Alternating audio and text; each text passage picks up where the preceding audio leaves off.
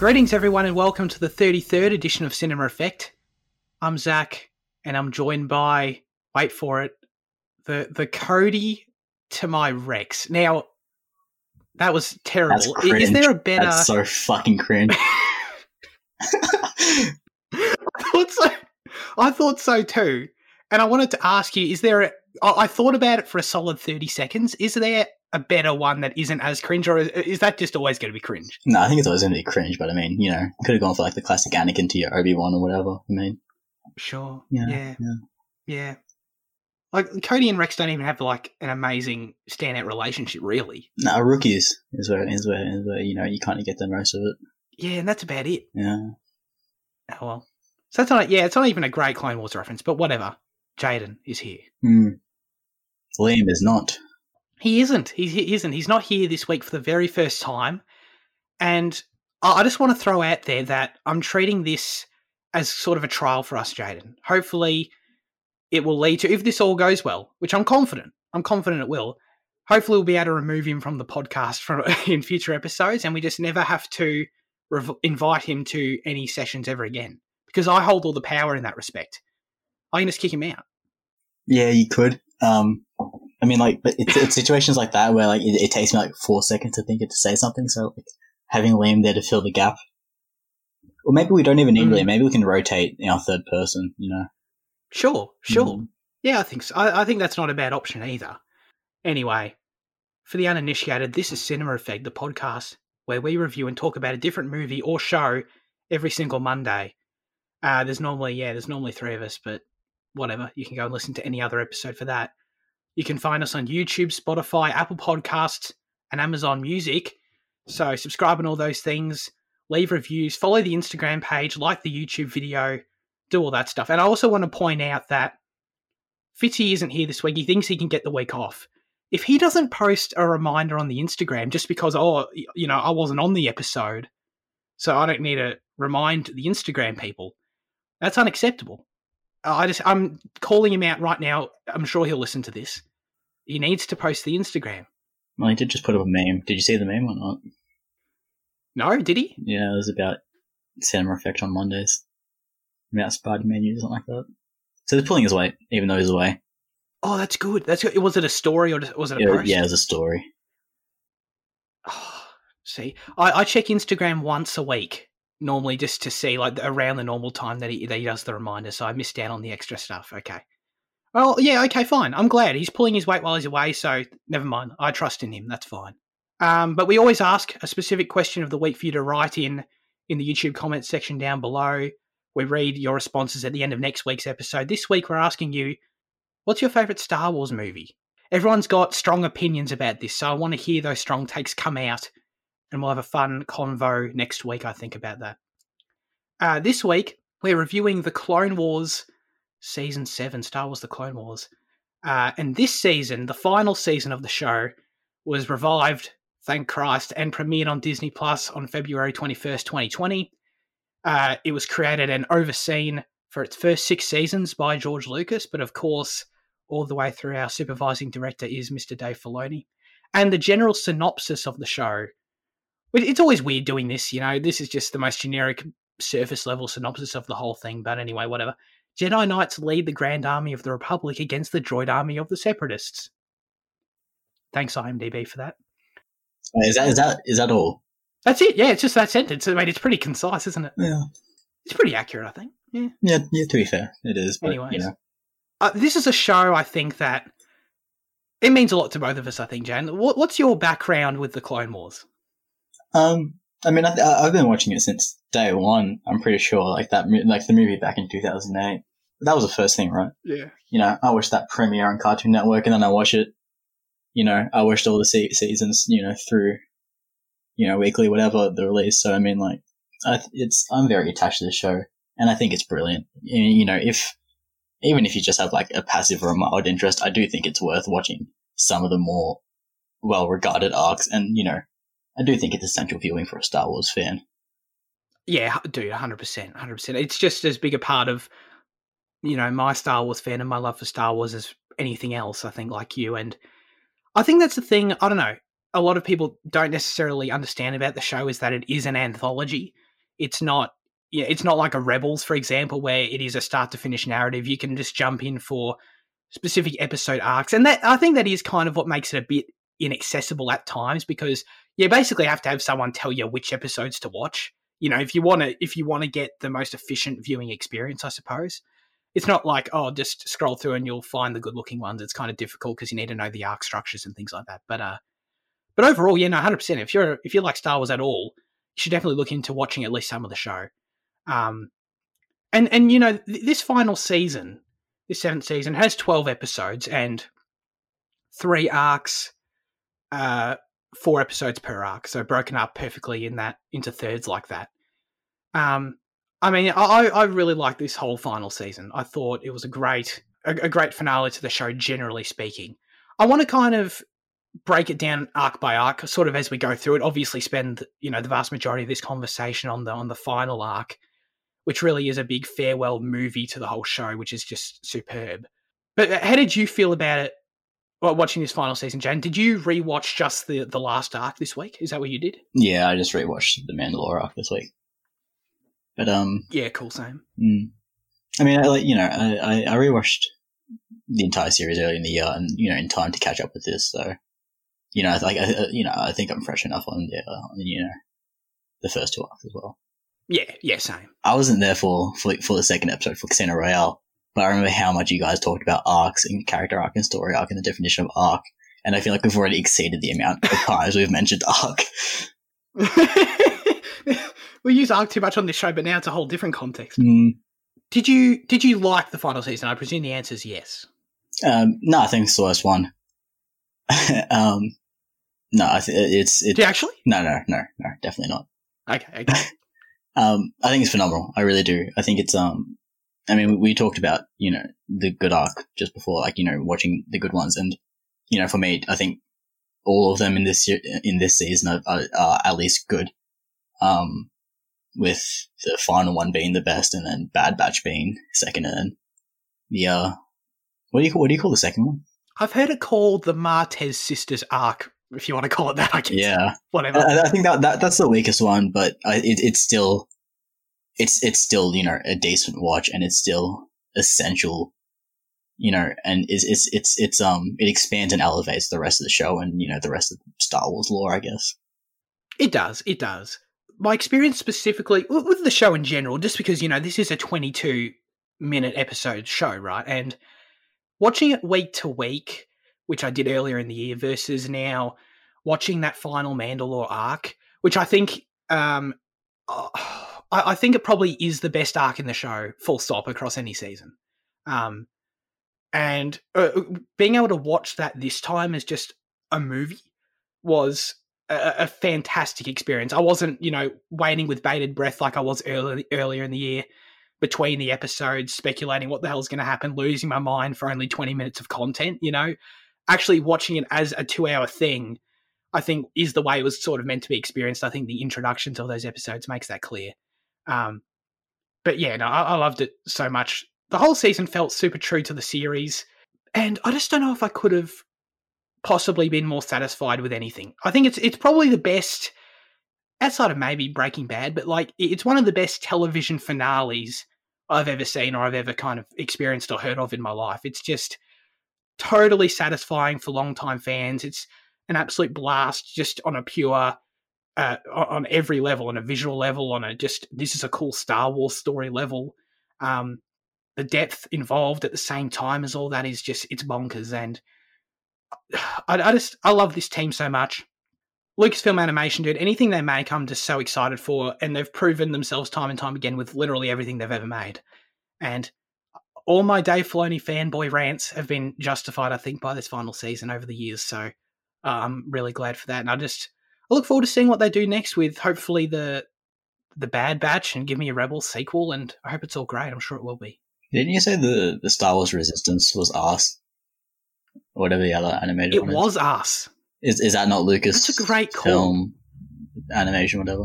Well, it is, but it's a weird sort of situation. I don't know exactly how the animation departments are kind of divided.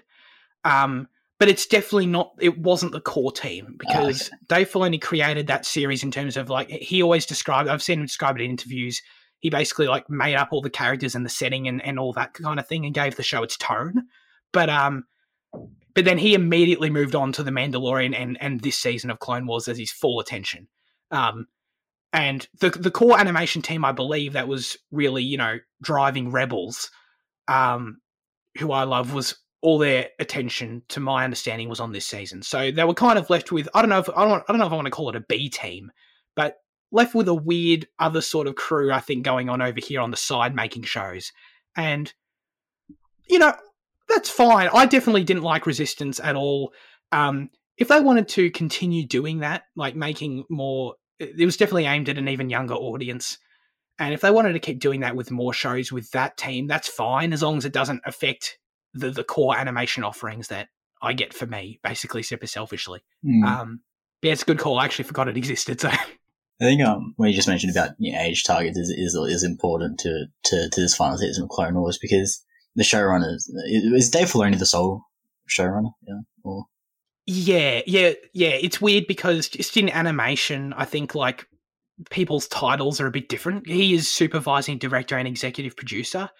That's his title, right? And I see him all the time. He's the one that's always directing everyone in the booth, and he's always the head of the writing table. I think my understanding is he's essentially the substitute of a showrunner. Yeah. Yeah. Okay. Well, yeah. Well, essentially, they've recognized that it's been 6 years since season 6, and they've recognized that their core audience has matured, and I feel like so with that they've matured the tone for this final season a bit, and it does line up a bit with the Martez sisters arc, but that's always been part of the Clone Wars, where you kind of go from super serious to goofy shit, and back to a serious tone. So yeah. But this season it does feel more mature. It does feel a lot heavier than previous ones.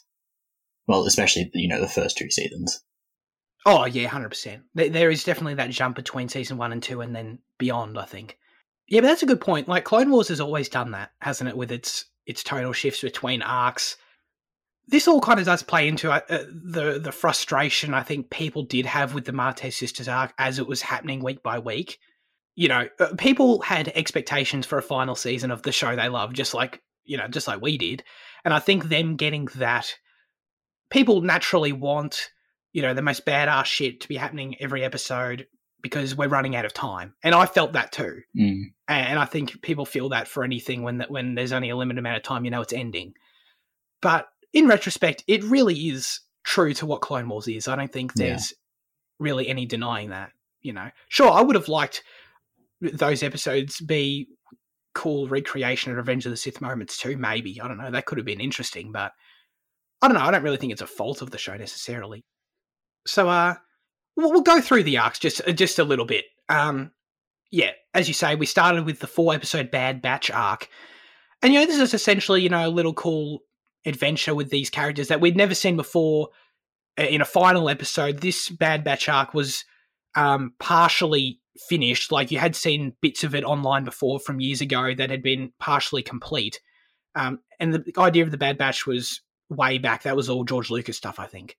But this was an arc that wasn't finished. It got completed in this final season, and it basically has these, what would you call it? I don't know, this like misfit group of clones in like a Vietnam sort of scenario go on an adventure to rescue Echo, essentially is what it is. Yeah, that pretty much sums it up pretty well, yeah. I think, I want to say the 3rd episode in it felt a bit redundant. I think we just, at that point, there was just another episode where they tried to escape or some shit. I can't remember. It's hard to kind of break down the episode by episode stuff, and that's where the week-to-week thing comes back into impacting your experience. But overall, like, thinking back on that story, there were some standout moments. I like the Bad Batch as characters. I'm excited we're going to get some more stuff with them in the future. I thought that arc was pretty solid. And it's got standout cinematography and direction as well. No, I messaged you like while I was watching it. I remember, I think it was the first Bad Batch episode where they infiltrate the little droid outpost, and they elect to go without a score in that scene, and it's just complete silence as they go in and they take out these droids really guerrilla style, and it felt so cinematic, and it just felt like such a massive step up for the show from what it was, and I was always excited for the show, but like it was when I was actually watching that I was like, things to come are going to be brilliant this season. Definitely. The show's no stranger to pushing what we think of as just television animation, but that was standout shit. That felt like, what was the comparison I thought of? It felt super John Wicky in a lot of ways, but yeah, the long takes you're talking about too, they were awesome. They were so cool, super impressive. I would presume to animate as well. I just enjoyed the shit out of that. Had we forced Liam, had Liam been here this week and we forced him to watch season 7, how do you think he, as an outsider into the series, would have felt? Just watching season 7? Just watching season 7. I don't know. I feel like you would have enjoyed it. That's actually a question I was going to ask you later, good as time as any now, though, when it comes to the final arc specifically, but sure, the final season, the whole thing. Do you think that you could recommend that final arc or this season as a whole or whatever to someone who hasn't seen Clone Wars like Fitzy? Because obviously there is a lot of stuff and a lot of heart and a lot of core you're missing out on. And, I would recommend anyone check out some of the show's best stories. But I feel like just as a Star Wars experience, as a Star Wars fan, you could just enjoy the shit out of this. Yeah, you probably could, but I think it's like you said, I think you'd be missing a lot because you don't understand. Because, how much of a focus there is on Ahsoka and Rex in that final arc. These are characters that you're completely unaware of having just watched the film, so you're going to lose a bit of attachment there. And also, because you're even like Mandalore is something that they'd been building up over seasons of their political situation, how they went from extreme war to peace, and then they had a little coup, and then Darth Maul was the emperor, and then Sidious rocked up and fucked him up and shit. So there's quite a lot of background that I think is important to it, but I think even without it, you probably still could get behind it, and especially because of the way that it does wrap up that final arc with those final shots. I still feel like I can't spoil it until we get there. No, definitely. I hadn't even thought of that. It's just totally true. Like, if you're just watching this and you don't even really know who Ahsoka and Rex are, maybe you've seen images of them online or something and you hear other people talking about them, but you don't have any connection to them and you just jump into that final arc. That's a great point. You lose, it's still dope to watch, but it's you don't even care at that point. And because, to me and you, I'm sure those are characters that are just as, if not more special than any of the film characters, and that is totally would be lost on people. Yeah, because the Ahsoka and Rex we get introduced in the movie, they're the first two new characters that we meet, and then we stick with them for the entire series. And Rex does become a really special character. I think he's one of my favorite characters in the show. And because we do get quite a few arcs of him, centered on him, and and Ahsoka as well, obviously. But so you really do grow that connection with him. I was gonna say, even just the fan base's opinion on Ahsoka. I know, because I know, when she was first introduced, and especially in the first few seasons, people didn't like her, did they? Because she was not really, no. Yeah, no. So and it kind of flipped at some point during season 3 or 4, I guess, where she kind of changed from what their opinion of I'm not sure what the change was, or if it was a specific arc or something, but so even the fan base's development of their feelings with that character is pretty important to the show. Yeah, that's really true. That's really true in a meta sort of way. I knew I had a question about the Bad Batch arc. How do you feel about Echo coming back and being a part of the Bad Batch? Because that really is the major character progression that we see in those episodes. It was cool to see him again as he is the last surviving Domino Squad member, I think. I like him as a character, but I kind of don't, because I always like when characters stay dead. It always adds it adds more gravity to the product, and I think that's one thing that the Clone Wars is brilliant at, because throughout the series we see so many Jedi die, and we see so many clones that we get attached to die. So with Echo, I just thought it was no different to that kind of thing. It's just this really great character that we've that we've come to know, he's just gone. But I do like the way they brought him back. I mean, it's like, if the way they did bring him back was satisfying enough, I guess, that it didn't bother me too much. But like, had they, had I not known, I wouldn't have cared, or whatever the thing is. Yeah. Yeah. And he's changed significantly enough to where it doesn't feel like, hey, he's back. Cool. You know what I mean? He has completely sort of changed as a character, so that's cool. I'm torn on it in terms of, I agree with you, like, I'd much rather characters stay dead, generally speaking, as a philosophy. But at the same time, the show doesn't really do it to my recollection. I mean, it literally brings Maul back, but that's something that the show itself didn't do, so that's not really on the show, if that makes sense. But the show generally refrains from doing it. All the other clones stay dead. He's the only exception. So I'm like, okay, that's fine. It feels weird. I don't know if I'd like it as a thing in this season alone, just because we bring him back just to bring him back and then we never see him again at the end. That's kind of strange. But with having the Bad Batch series, 100%. Having this series now does justify it for me in a way. I'm like, okay, this is now going to be, Echo's going to be a recurring character, have his own series. Cool. I'm on board with that now. We touched a bit on the Martez Sisters arc as well. And this is the arc that basically exists to get to Ahsoka to where she needs to be for the final arc, which is on Mandalore. And, I liked the arc. It's definitely, I think, universally agreed upon that it's the least impressive of the three. But I need to have a bit of an in-defense argument for it, I think, because I think people were too hard on it. I thought it had a lot of really great moments, actually. The third episode where I think they end up back in prison after escaping prison, I was also with the majority on that one, that felt super redundant. But there's a handful of moments that I took note of, and the moment when, I think it's in the first episode of that arc, Ahsoka refers to Anakin as her older brother. I was like, dude, that's sick. And then in the second episode, when you get the Return of the Jedi callback moment to her like having that Force connection with him on the Star Destroyer, like Luke and Vader. Yeah, that's brilliant. It totally was. It's the only moment in the season I got emotional. Like, I mean, actually, like almost to tears. I was like, damn, that was powerful to me. That totally got me, and I didn't expect it in the middle of this this arc that's sort of whatever. So there's enough of that sort of thing here and there, in that for me to be still on board with it. I don't want to make it sound like it was the worst thing ever. And then also the fact that they go to Kessel and we get all the Solo iconography as well. Dude, I was all for that. Yeah, I was going to say something similar about this act in the way that it really does connect everything. I mean, like, I think the Clone Wars and Rebels do a great job of that. And like the way that they just connect everything that we've seen in the films. And, I think this arc is important in learning the crime gangs and like the relationship there, and like between, how complex, this galaxy actually is. Cause I mean, like, you can only set up so much in a 2-hour film and then, keep doing what your main story. So what Clone Wars has done in the way that it expanded that with its politics and its, the banking and the terrorism and the civil disputes and shit. Yeah.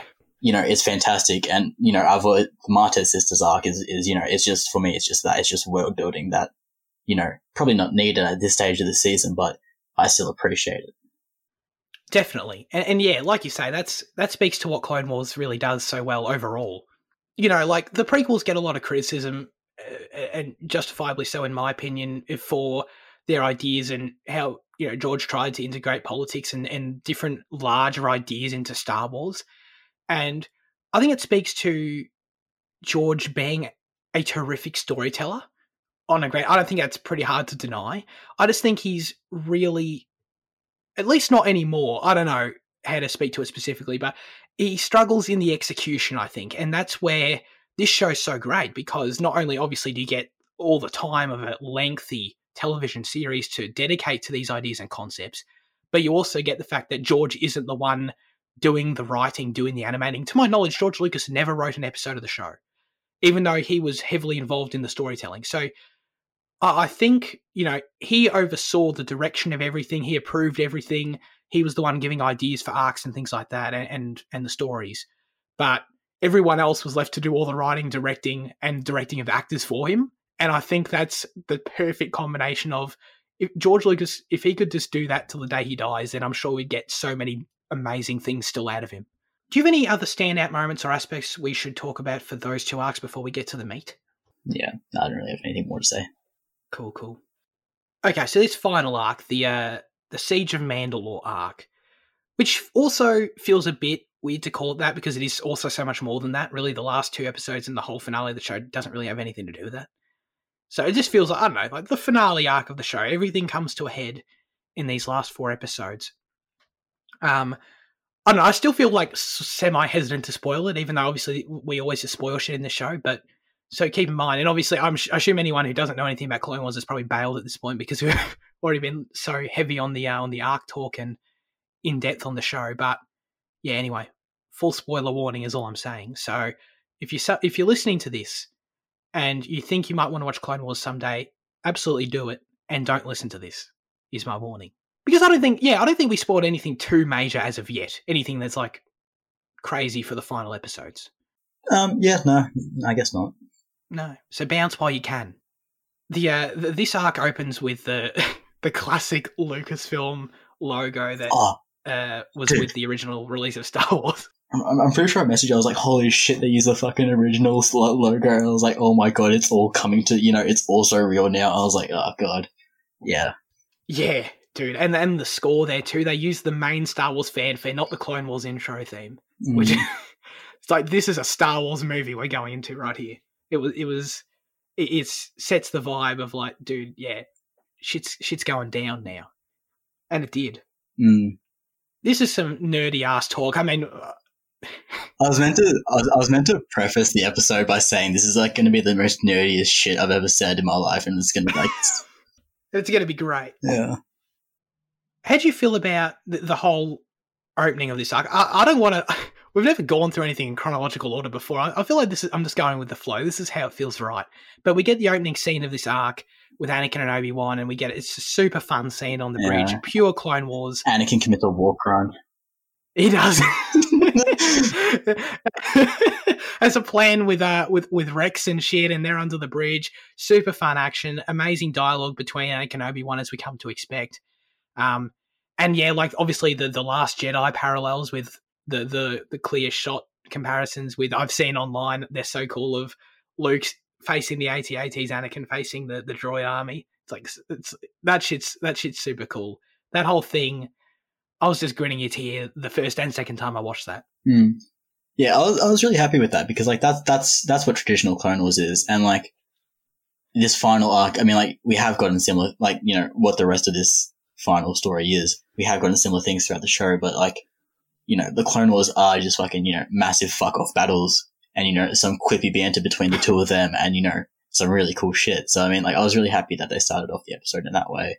Or that final part in that way. So yeah.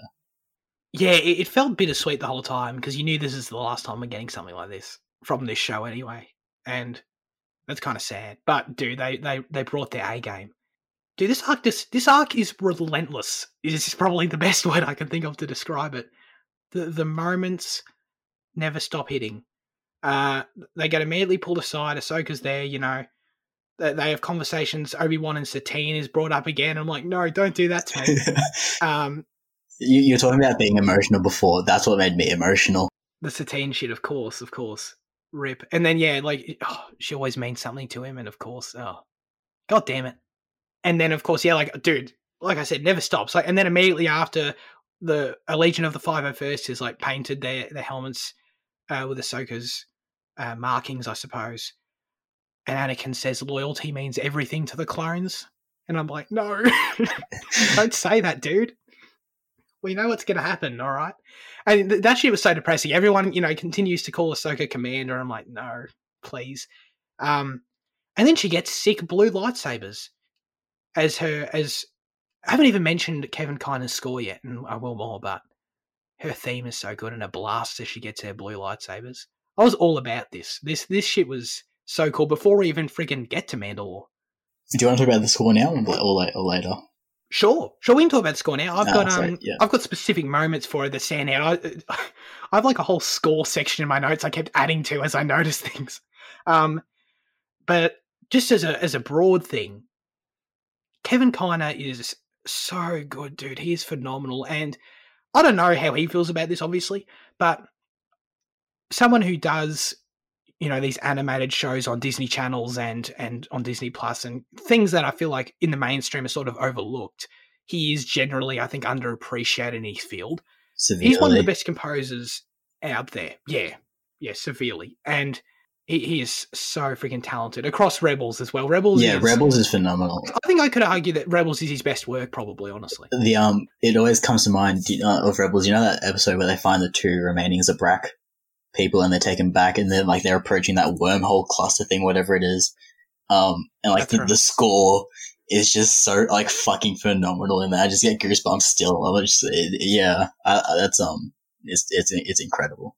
These Cartoon Network and Disney Channel shows don't deserve him, I don't think. I think he should be scoring Hollywood films. I don't know what he's doing on these shows because he is so good.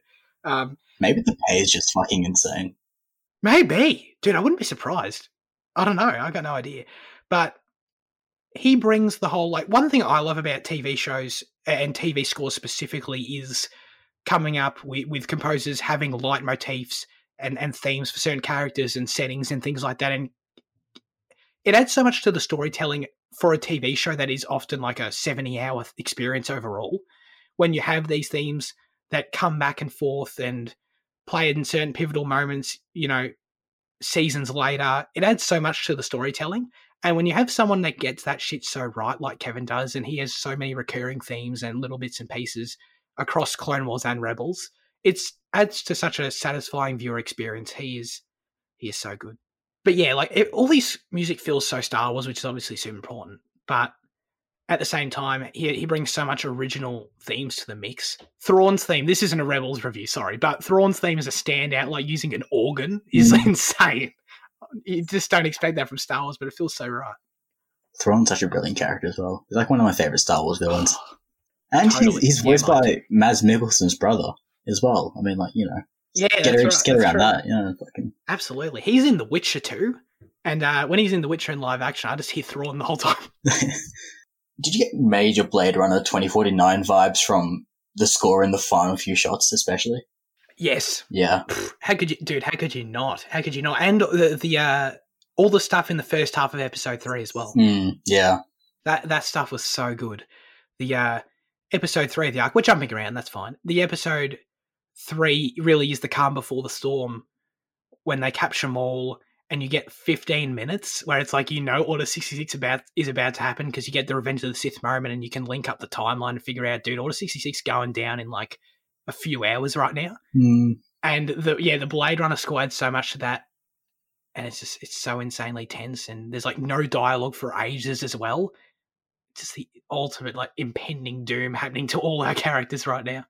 Anyway, so the actual stuff here is, we arrive on Mandalore and everything happens. We get a super fun action sequence to get actually to the city of Ahsoka, jumping between ships and clones using jetpacks. And how there was a parallel between the first episode, I think it was a movie where she goes to Rex, I'll race to the top, where they're racing up that little cliff thing with all the ATF. Oh, that's right. And then Israel race to the surface, and it's just that was also a fucking just massive hit.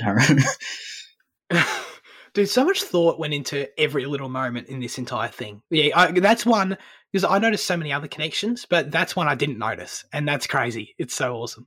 So they fight around a bit. We get awesome shit just constantly happening, so we don't even mention, every single thing. But they find Maul, and Maul's theme throughout the entire Clone Wars, it's just that that haunting whisper chanting. I'm sure you know what I'm talking about. I don't know how else to describe it. Yeah. It's so good. It's so good. And then I swear to God, when they clash lightsabers for the first time, you hear 5 seconds of Duel of the Fates, but then it never comes back, which I thought was a cool tease. And yeah, no, we mentioned the synth and Blade Runner stuff already with the theme, and he uses Palpatine's theme while they're talking about Palpatine. So that one fits. It totally fits. He's one of my favorite John Williams little themes. So whenever that comes in, I'm a fan of that for sure. Should we just get to the lightsaber fight already? You want to jump that far ahead? I don't know. What is there? What else is there in between? We do have We have cool stuff with the Prime Minister, I guess. Yeah, I don't know.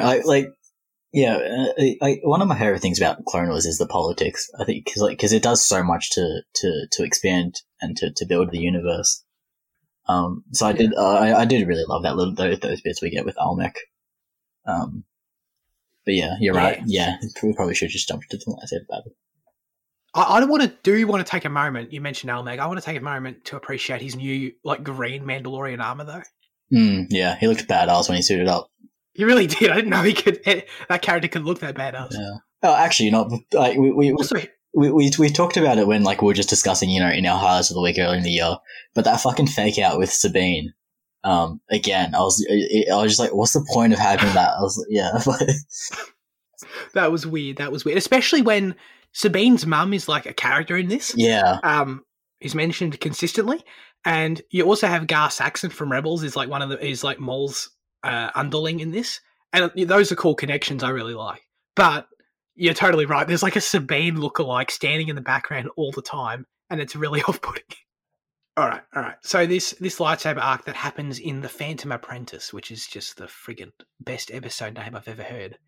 This is the best lightsaber fight that's ever been created in any Star Wars content. Change my mind, Jaden. You reckon? Yeah, I do. You're probably right. I think I think it's only just narrowly behind Anakin and Count Dooku in Episode 2 swinging their lightsabers above their head. Nice. No, it's brilliant. This is the first time they use mocap in the series, isn't it? Yeah. And it just elevates the scene so much. And actually, I think I do remember. I think I did watch one of those breakdown things we were talking about earlier, where Filoni was talking about how.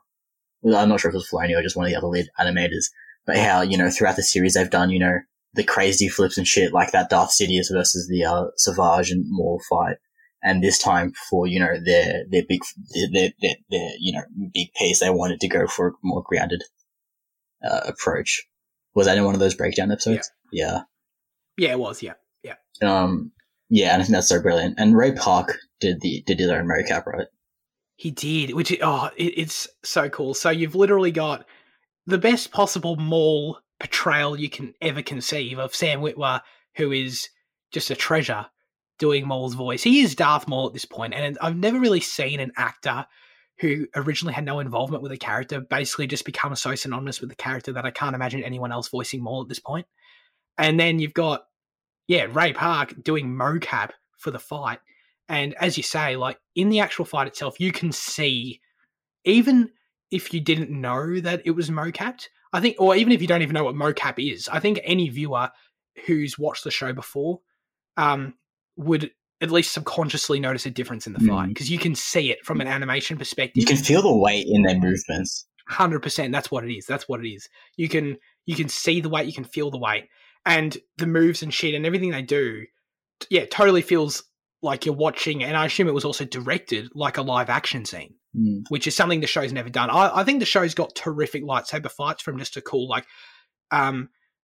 animators trying to create cool shit, like doing awesome flips and having cool choreography, is replicating that as best they can. But the animation stuff always, because you lose that weight when a dude is just animating something, obviously, or when a team's animating something, it's never felt quite as grounded as this. Yeah. And that's why I think it's definitely the best fight they've done in animation. Because, at least. Because Maul is more physically imposing than what Ahsoka is, you can just feel that little double bash he does with one of his hip things. Yes. And that's a standout for me. Yeah. They still are able to fit the flips in, when she does her little backflips away and stuff. So they are able to keep their little tricks and shit in there. But it's just so brilliant. Yeah, totally. I love the double bash too, because that feels so distinctly Ray Park, and it feels like something that, if it were a team animating it, they probably wouldn't include something like that. I mean, dude, that Mandalorian throne room seen some shit. I saw someone comment that the other day on something I was watching, and I was like, damn, that's true. It's had so many amazing moments throughout the entire show just occur in that one room. Yeah. This was no exception. I love it from that level, just from a pure choreography, animation, technical side of things. And I love how it then progresses to the roof of the city as well. I think that's all really cool stuff. But the other reason I think it's the best lightsaber fight that's ever been conceived. Is from a pure storytelling and character perspective. I think a debate that comes up often in Star Wars fandom is like, do you like the lightsaber fights from the prequels that are super flashy and enjoyable, or do you like the stuff from the OT that's super emotional and character driven? This fight combines both of them, like, to make it a 10 out of 10 fight, where it's like, this is amazing to look at on any level, and thematically what's going on between the characters for this conflict to be happening right now is so insanely profound and deep, to where I'm like, this is just phenomenal. And the conversation they have beforehand, they have every reason to team up and to fight, as they literally talk about in the scene, which is why it's so good. It's like, prequel trilogy is the tragedy of Darth Vader, and like the Clone Wars, and it enhances that. But this final arc alone does so much to enhance it as well, because Darth Maul literally tells Ahsoka what is happening, and Ahsoka relays it to Obi-Wan, and it just makes it. You're like in your mind, you can, as a fan, you're just screaming, you can prevent this, but because of the existence of the original trilogy, you can't prevent it, because it just fucking, it's going to happen, and it just makes it so much more soul crushing. Yeah. And like, that's where like their dialogue and like her moment of trust that just evaporates when Maul says Skywalker, and that's when it's that's what's so cool about the plot of the Phantom Apprentice, is that seeing Maul, understanding like that Sidious is, this shit's going down right now, Sidious is about to do this. He doesn't fully understand like that the clones are going to turn on everyone. He didn't fully get that until it happened, but he understands that Sidious is about to take control. Anakin's about to become his apprentice, and he makes the plea to Ahsoka, like, and the similarities between them that he brings up are super obvious. They're both, apprentices, literally. That's why the episode's called that have been discarded by their masters or their higher orders, both of them. But they both don't belong as either a Sith or a Jedi, because they were thrown out. So you're left with this thing where, like, Maul is like, let's team up. We're really similar. We can stop this together. And that's something that Ahsoka is definitely tempted by. She literally agrees to it. She actually says, I'm down to do this. Let's team up. Until she asks, what do you want with Anakin? And he explains, and this is what's so great about it, is that no one's being unreasonable in this situation. He's like, okay, Anakin is about to kill everyone. We need to kill him, and therefore everything's going to be great for us. And obviously Ahsoka's like, I don't believe you. That's bullshit. Let's go. And that whole series of events leading to the fight was so satisfying. I mean, obviously in the films they tell us, how Sidious orchestrated everything, but it's really Darth Maul and the remainder of like what the Clone Wars was, that it shows how intricate and how planned and how it so perfectly illustrates how interconnected it is, and how Sidious really was there from the start. I mean, like we know that from the films, but in this and in Darth Maul's dialogue, and we learn that this plan was even around for when Maul was the Sith apprentice, and it's just it's Yeah. I mean, Palpatine's plan is one of the cooler aspects of the prequel trilogy time period. I think, for me, it's not something I love about the movies themselves, just because I feel like you can kind of answer any weird plot thing, any plot hole question by just saying, oh, Palpatine knew the whole time, or Palpatine had it all figured out. It's like, how can someone reasonably predict these things are going to happen in a certain order? And then that's never really clear. Like, you can obviously argue, oh, well, he can see the future with the Force or some bullshit. Like, it's easy to make that argument, but it's never really explained that way or demonstrated that way. But this show, like you say, it fills in those gaps where it doesn't, I don't know if it like fully makes sense. We still never get Palpatine fully explaining like how he plans shit out, obviously. We never get him in a boardroom or something. I think we get enough of it, though. And especially like with the banking episodes and like the Techno Clan episodes and stuff, like understanding what their involvements are in this and how, they both play into the other side. Yeah, I think it does enough. Yeah, I agree with you. 100%. Because even though we don't get that explicit explanation, I don't really want that either. And we get enough for me to be able to buy it through all those things you mentioned and Maul in this and other conversations. Yeah, you can fill in the gaps enough to where it makes sense in my head, so it's fine.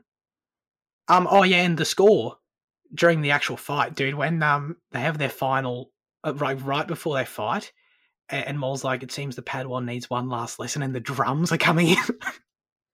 I'm just like, how can this shit get any more epic? The window blows out, like shards and ash. It does, yeah. The glass, slow-mo glass falls in front of him.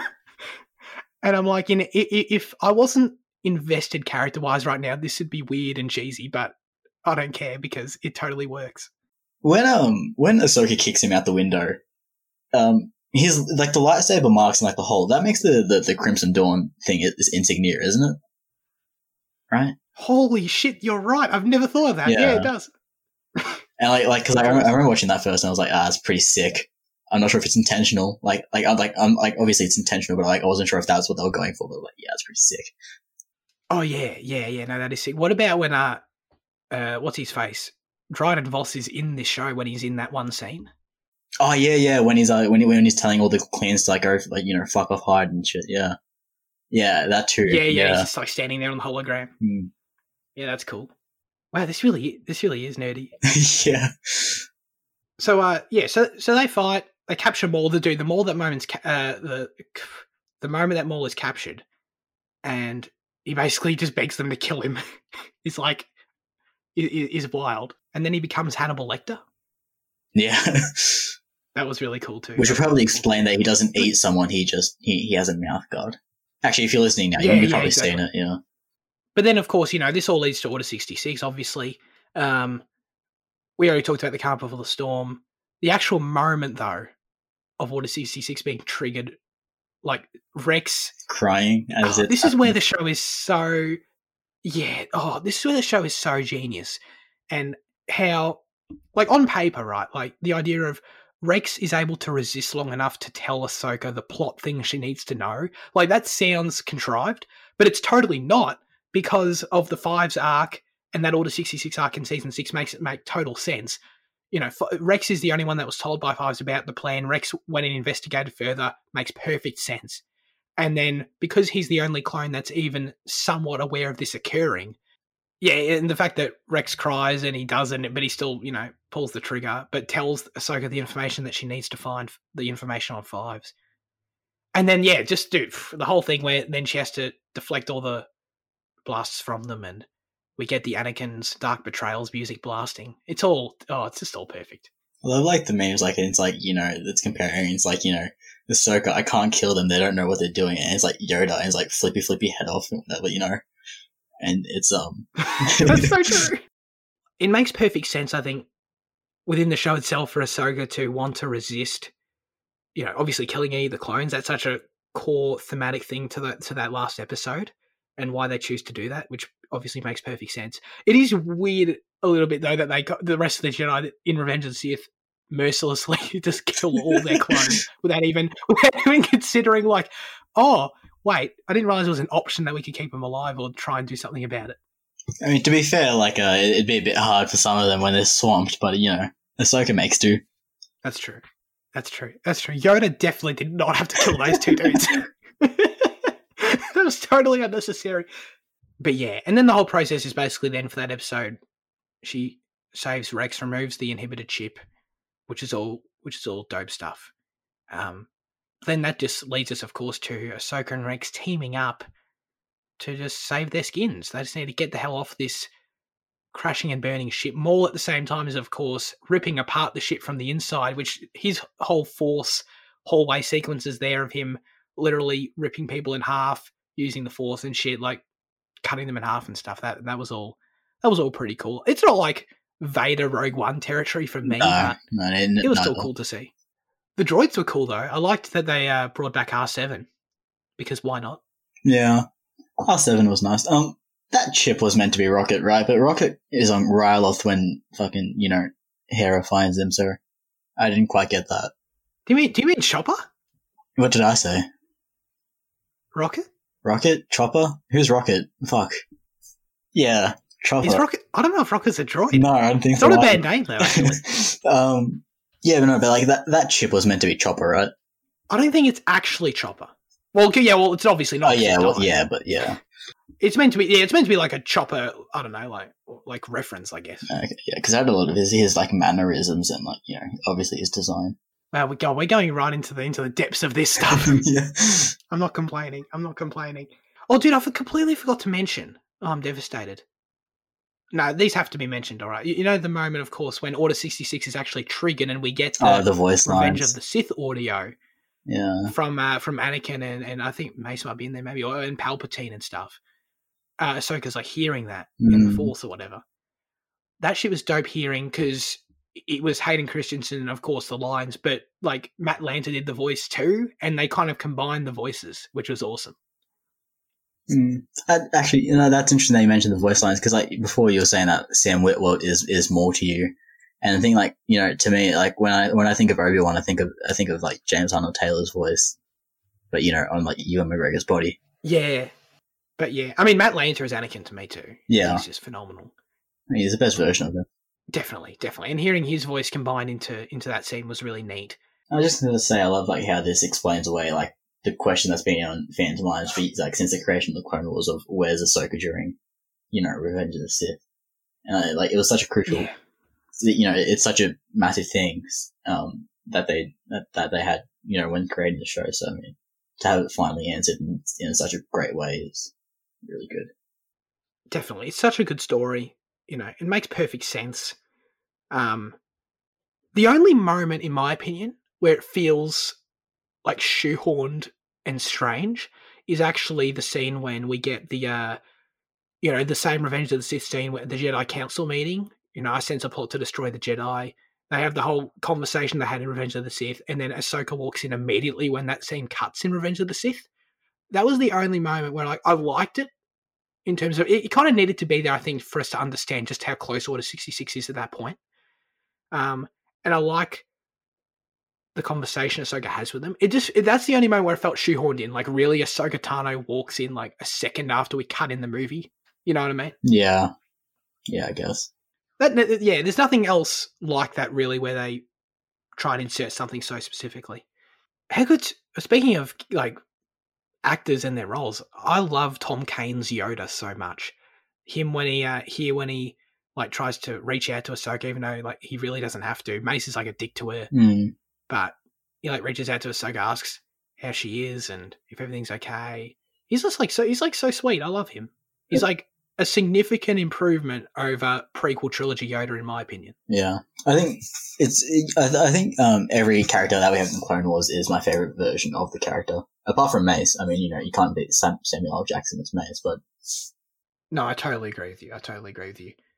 I mean, I guess this can count as trivia. I guess. I don't know. There's not really any traditional trivia for this. We've been discussing how the show was kind of created with the mocap and stuff throughout. So, I don't know, you count that as trivia retroactively if you like.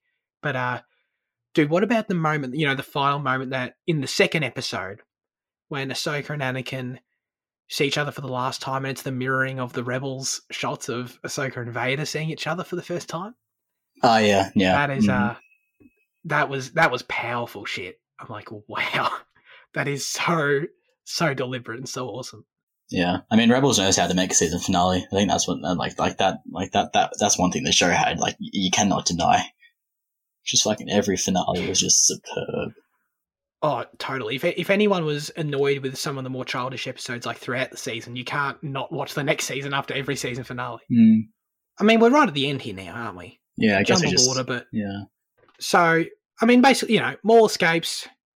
He hyperdrives away into Solo, a Star Wars story. Basically, they work out a way. There's cool action set pieces here. There's some cool choreography and stuff with Ahsoka and Rex. I love the way they team up and work together to make sure they subdue all the clones, and the way they are constantly moving and shit like that, and the way it progresses to them eventually finding the Y-wing that was all fun stuff.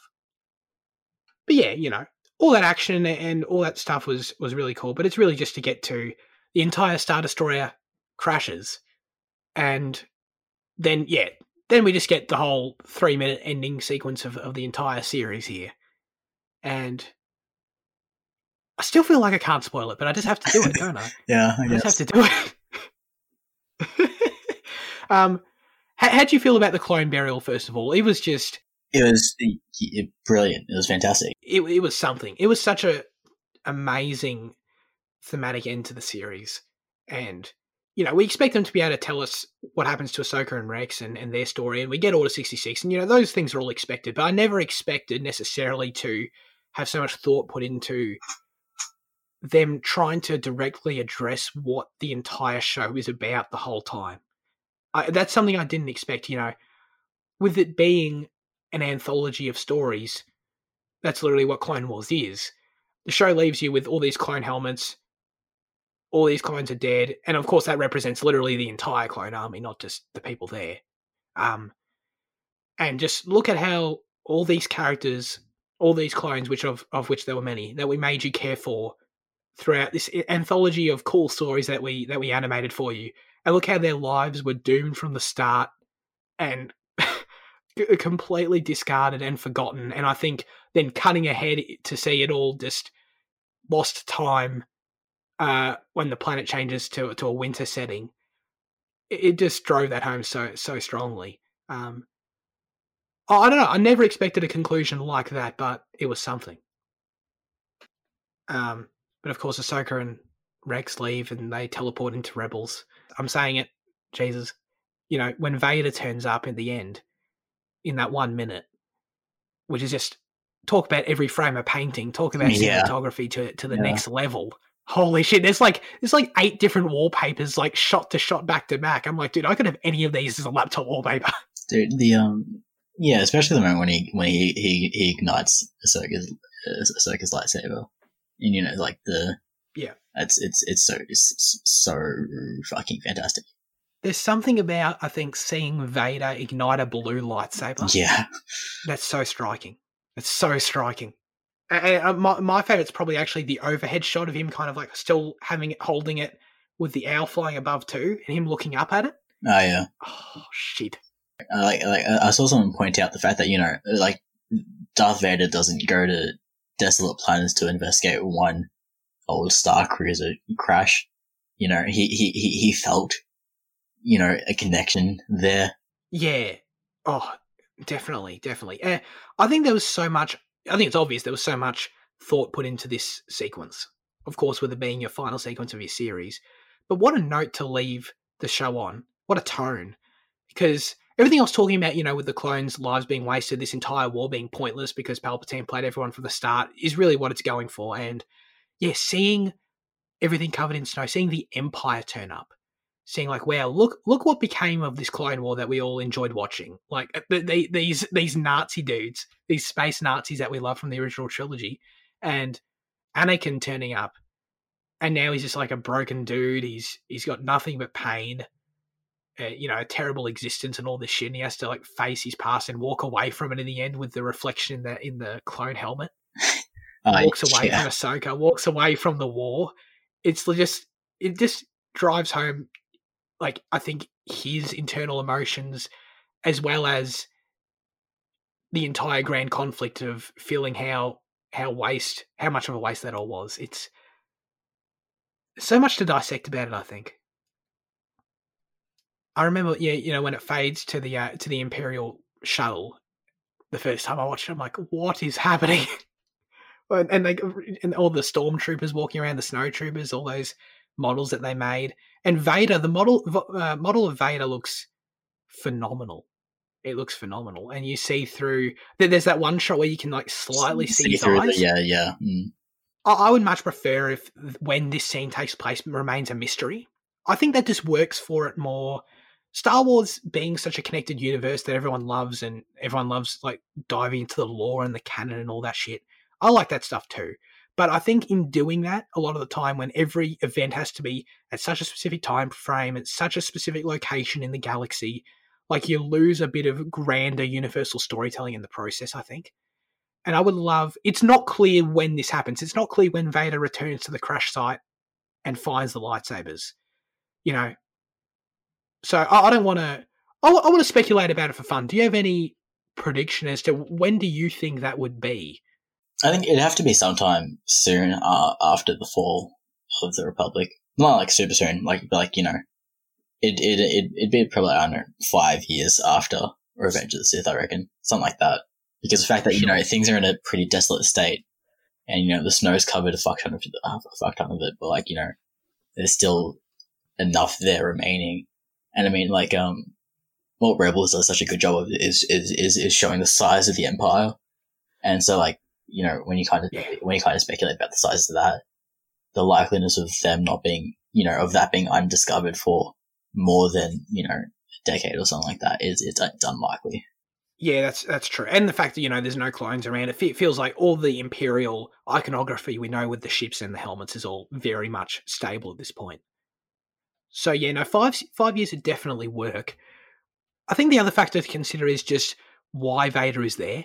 Is it something, yeah, like you said earlier, like, if it's a situation where, oh, look, we heard about this new Republic cruiser that crashed, like, why would Vader investigate that?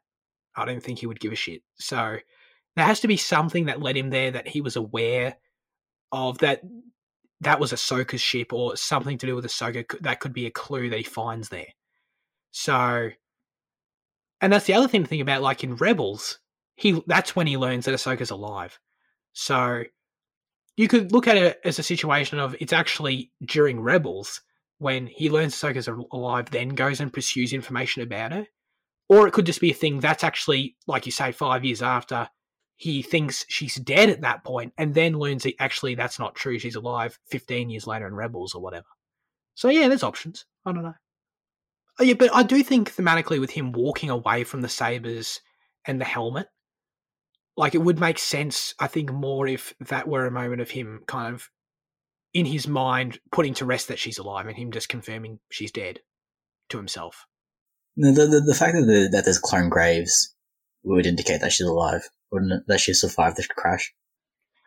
That's really true. Yep. And then, of course, just the owl.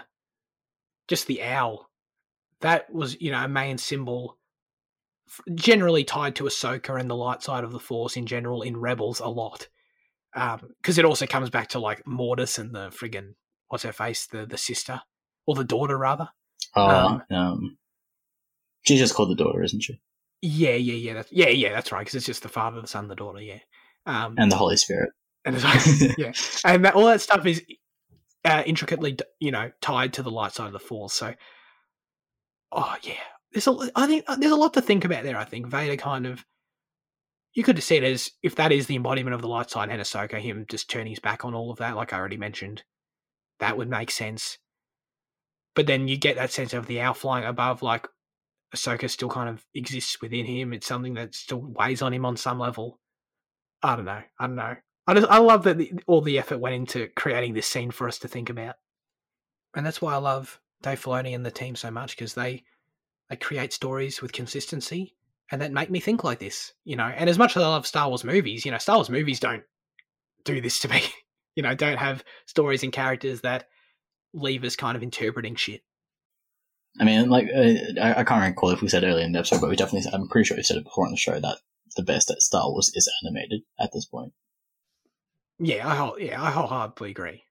You know, I'm going to see every new Star Wars movie that comes out, obviously, but at this point, you know, they talk about the new movies coming in years or whatever. If there's a new animated series announced, a Rebel sequel series, the Bad Batch series, when there's a trailer for that, I'm going to be more excited for those things.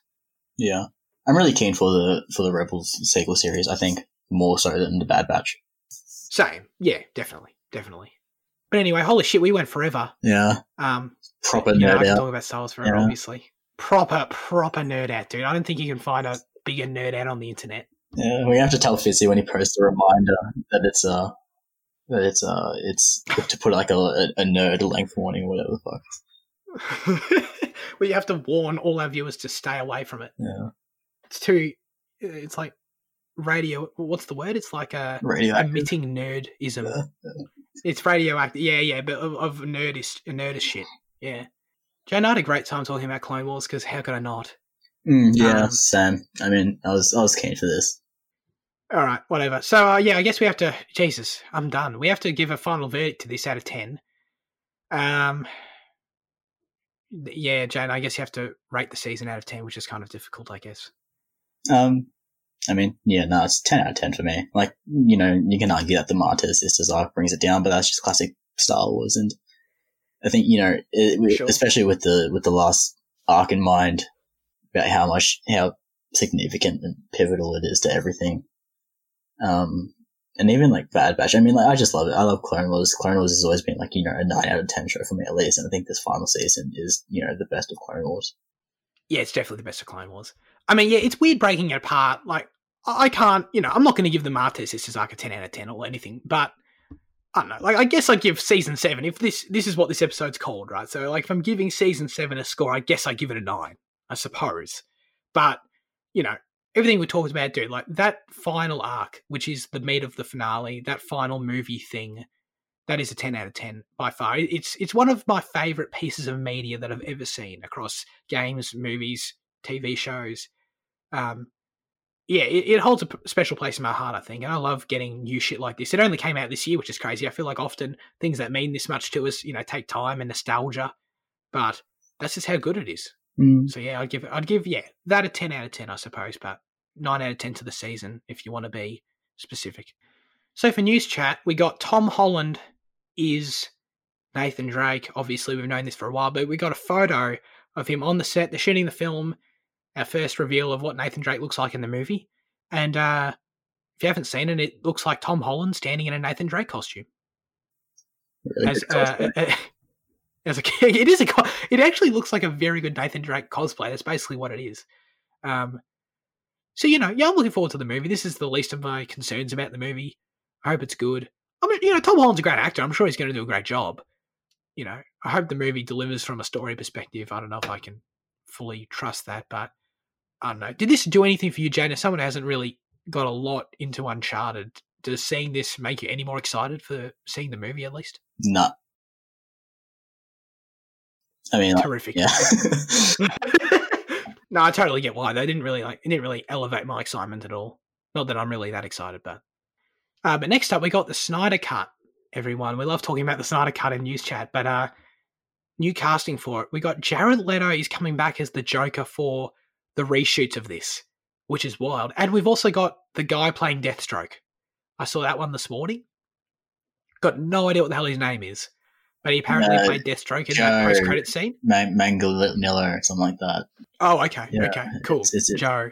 It's like Joe or Jared, Jake, Joel, something like that. Any J name, yeah. So that guy, he's playing Deathstroke again. So I don't know how to feel about this. I've got nothing against Jared Leto Joker personally. You know, he was the least of that movie's problems, Suicide Squad, so whatever. Could be cool. I don't know how all of this can fit into the story in a concise way. I'd love to be totally wrong. I don't know. It's not getting me any more excited. I'm just, if anything, more curious about this news.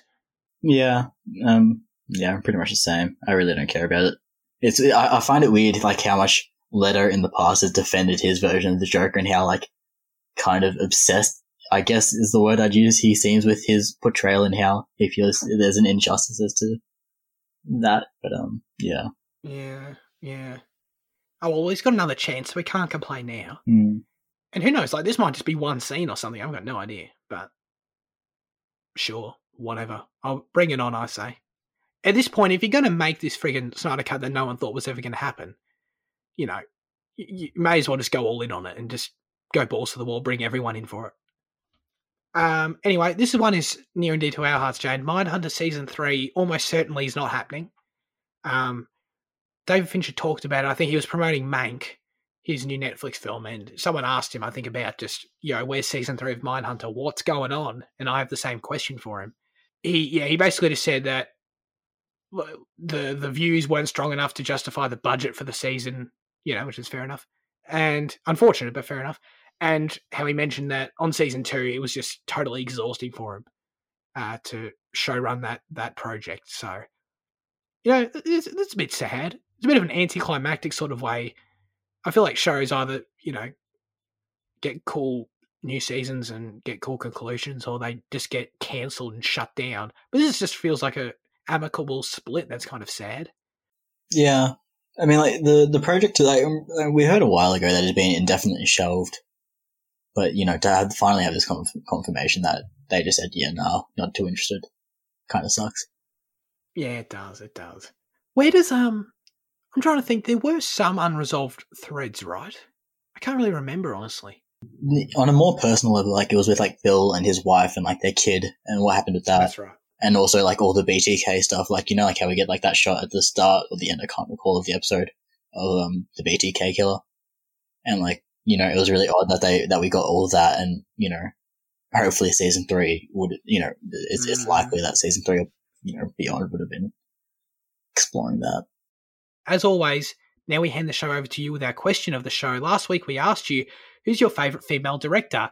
And the answers for this were an absolute shit show. I would never intend in something that I make, I don't think, to inject such obvious social commentary, but apparently we've done it. We've apparently turned this into some sort of social statement. All right. So anyway, favourite female directors. Luke wrote in and said, I don't really know any female directors, let alone male directors. So in Luke's defence, you know, he's got a solid counter there. That's fine.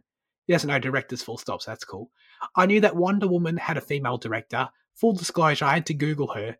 So I'll say Patty Jenkins. Sure, that's fine. Patty, do you know if she did anything else other than Wonder Woman? I think she's done.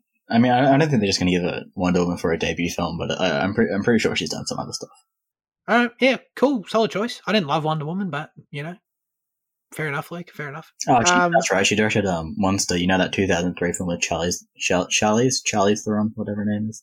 Oh, right. Okay. That's pretty acclaimed. So yeah, that makes sense as to why they get. Have you seen? Nah, not yet. Okay, cool. Oh Lord, Lachlan wrote in and said there aren't any good ones. What are we doing, dude? What are we doing with this shit? Oh, okay, all right. Now, Lachlan then amended his statement by saying that he did have one. Well. I feel like basically with Lockie's comments, right, there were about 3, and I had to choose. I wanted to choose one. Okay, I just wanted to go with this is what his official response to the question was, and I tried to choose the best of a bad bunch. How about that? Yeah, that's fair. Just because I don't want to, you know, I'm definitely going to cost him a few jobs by what I just read already, but I don't want to ruin his whole career. I don't want him to friggin' end up like Weinstein or some shit by reading the other thing, you know. Employers will understand that, you know, it was a joke, made in good health, you know. Just having a bit of fun. He obviously doesn't think that. Yeah. Oh well, anyway. And Liam wrote into his own show. Because he's not here this week. Exactly. How about that? First time ever. And he said Sophia Coppola, who's Francis Ford Coppola's daughter apparently, first, and Greta Gerwig as his second favourite. So that's neat. I'd never heard of Sophia Coppola. Really? Directing anything. No, not at all. You know, she was the baby in Godfather as well. Oh, really? In the christening scene, I'm pretty sure she was the baby. Oh, neat. Okay. Huh. That's funny. Yeah. Well, what film of note is she kind of known for most, do you think? The Virgin Suicides is the one I've seen, and it's brilliant. But she's also done like Lost in Translation, and I think she did Girl Interrupted. I should probably check that. But she's a pretty good director. Cool. Yeah, I really from what I've seen, it's pretty good. I need to check out the Virgin Suicides then, I guess. But Marie Antoinette and the Bling Ring as well. I was wrong about Girl Interrupted though, so there you go. Oh, okay. There you go. So yeah, my choice. This was I honestly we already mentioned like the lack of female directors on this show last week, and I didn't think it would be this hard. This is, you know, obviously I'm just stating the obvious. Where are the female directors in Hollywood? They're nowhere to be seen, dude. There's few and far between. Is an understatement, I think. But that's not to say there's some talent out there. But the situation is, you know, I've seen like 650 or so movies in my life, and it was difficult for me to find options. Is not the best thing, you know. Just me stating the obvious, but it is what it is. The Greta Gerwig would be my choice too, and you know she's got such a great reputation. I think with Little Women, which you watched this week, which I want to hear about from you, Jaden. But I just know her from Lady Bird. I believe is the only film of hers I've seen. But I thought it was excellent. I love that movie. I thought her direction in it was like very evident. In her hand in guiding the actors specifically, and I don't know if she wrote the script. Maybe if she did an excellent job with that too. Yeah, she did. But oh, excellent. Yeah, perfect. Yeah. No, she's a great writer too. Then, so yeah, she'd be my choice for that reason. Yeah, I had a similar issue because like I've logged 1,700 odd films, and I had a look, and it's less than 100 female directors. Wow. Yeah. But Greta Gerwig is such a good shout, and especially after watching Little Women, it's so fucking great. Like I really can't emphasize how brilliant that film was. But like in terms of actually like a favorite director that I've seen like multiple films of, and like I understand their career and I know what they're really like, it's Catherine Bigelow, who did Zero Dark 30 and The Hurt Locker and Detroit and Point Break. And her films are just class. I mean, like they're such a brilliant, they're just a masterclass in tension. She really is fantastic at that, especially in Hurt Locker and Detroit. And actually, wow. I watched Zero Dark 30 this week. She really is fantastic. I'm surprised you liked Little Women that much, dude. I need to check that out for sure. It was already on my radar because it was on Prime, I think. I can't believe I liked it that much either. Dude, as someone who's never read the book, I was immediately invested in these characters, and like I can't believe what that film did to like it built me up and tore me to shreds like 30 fucking times. Wow. Like the characters are just phenomenal, and like that's where she really excels in this, I think. Because for me, who's never read it, had no prior connection to this book, to these people, to these characters, I was so immediately invested. And like the moment that first really got me was like, there's a dance sequence at the start where Saoirse Ronan's character first meets Timothée Chalamet's character for the first time, and they dance, and it's just, but it's not like it's describing it now. It's not really like what it is, but like it's such a demonstration of pure friendship, and it's just so brilliant in that respect. Sure. Yeah, and like the film, it's just gorgeous. Like it's the pinnacle of like just like warm and cozy, and like they do contrast it with some bleakness when like some shit goes down, but it's fantastic. Awesome. Anyways, that's it for Cinema Effect this week. Thanks everyone for tuning in. Do I have to throw to you to tell us what the next week's movie is? Is that kind of weird? No, I mean, let's just embrace me that I'm replacing Liam. Full time, it's done. Done deal. We're watching The Godfather Part 2 as a continuation of our, Cinema Effect series at the end of each month. And you can find that on our Stan. Oh, dude, you crushed that, dude. Can we just give that job to you from now on? We'll talk about it when Liam's here, so we can give him a fair trial. Okay, sure, yeah. Before the show, we'll get you both to do practice rounds and then we'll compare them. Mm. Anyways, thanks, Jaden, a lot for joining me.